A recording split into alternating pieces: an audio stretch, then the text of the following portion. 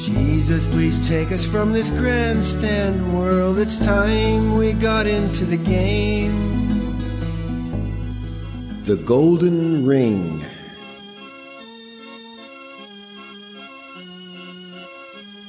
On this merry-go-round of insanity, where nothing is what it seems to be, where wild horses emotionally go up and down and fast and slow, where all things seem but picture pain, and we've reversed what we call sane. So now we think that what is real are the headlines, and we feel anger, fear, astonishment at what this world to us has sent. But if we could, for just a while, feel Jesus within, then share his smile, if we could let go of strife and take another look at life, we'd see beyond our petty dreams a glorious world we've never seen. Because in looking at the shade, we've only seen the world we've made, and now in looking deep within, we see a world that reflects him. Christ can shine with eyes aglow until doubt's gone, then we'll know this merry-go-round of insanity we needn't ride eternally. But any moment we can choose to see a world where we can't lose, and choose to pull the golden ring that God is really offering.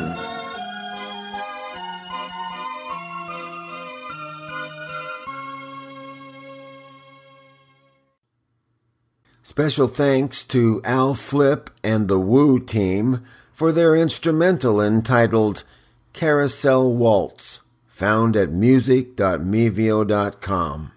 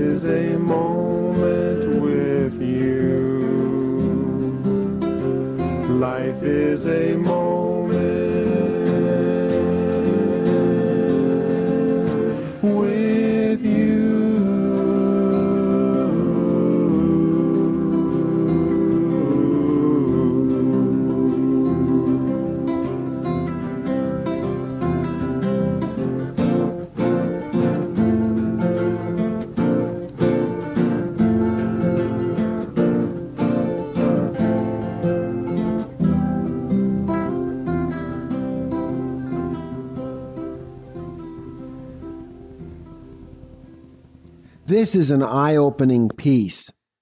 What we focus on is our treasure. Even if we're complaining about something, our eyes remain focused on the problem. The solution can only come when we focus on the only solution there is, Jesus Christ.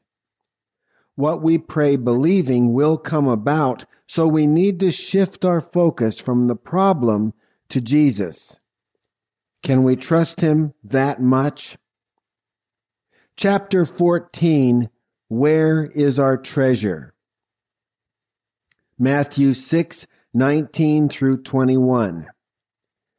Do not lay up treasures on earth for yourselves, where moth and rust corrupt, and where thieves break through and steal. But lay up treasures in heaven for yourselves, where neither moth nor rust corrupt, and where thieves do not break through nor steal. For where your treasure is, there will your heart be also. These verses are truly exciting to me. They are quite literally eye-opening. What are the treasures we would lay up in this world? Of course, there's money, gold, precious gems, and stocks and bonds, which are obvious worldly treasures. All of these items can be stolen from us, or, due to corruption, their value can be depleted. With these worldly treasures, we can notice another attribute. Whenever they are given away, the treasures are depleted until eventually there could be none left. The treasures in heaven are the fruit of the Spirit, which include love, joy, and peace. They are obtained through Jesus Christ. They are not subject to moth and rust corruption, although at times it may seem that a catastrophic event may take our peace away from us. If this occurs, we know that all things work together for good to those who love Christ, and God's purpose may be to help us become more firm in our faith as we persistently believe that God's peace will once again flow into our lives. And perhaps we've noticed that with these heavenly treasures, the more we give them away, the more we have. Man's treasures decrease when they are given away. God's treasures increase when they are given away. This gives us encouragement to give the treasures of God away freely in this fruit of the Spirit deprived world. Where our treasures are, there our hearts are as well. Where are our hearts now? What do we believe in?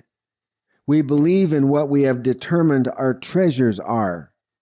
We have made a conscious decision to either treasure all the attractions of this world or all the attractions of heaven. We may try, but we can't have both. God promised that if we will treasure all the heavenly treasures, our needs on this earth will be met. If we treasure only the worldly things, most certainly, if not sooner, definitely when our stay on this planet is done, we will lose it all. It is not pragmatic to focus only on the treasures of this world. We realize that all we want is the love of Jesus Christ. His way is made clear then through our humbled and weakened souls to work mighty miracles through us. We could never do those miracles ourselves. It makes sense then when Paul says, "When I am weak, I am strong." Our treasure is what we desire. If we desire to win in this world and make kingdoms in it, our hearts will reflect this interest, and we will be striving toward a temporary title of king over our possessions in this worldly playpen. Our beliefs will hold our focus steadily at accumulating more and more of these worldly riches because a little is never enough. Eventually, we come to the place where we have it all and yet feel so empty we could cry. At this time, our despair could be so great we would prefer to be dead. But Jesus came that we might have life more abundantly, so we don't need to die. We need only to accept Him and humble ourselves before Him. We need to change our focus. We need to look not to the accumulation of worldly wealth, but to the accumulation of God's fruit of the Spirit, which is obtained through Jesus Christ.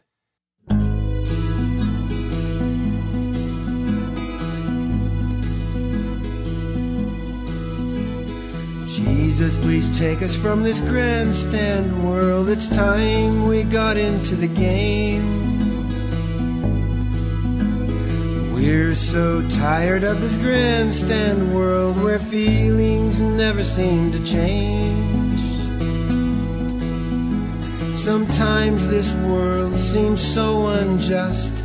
I think we'll find, I hope we'll find that through your mind the sidelines aren't for us.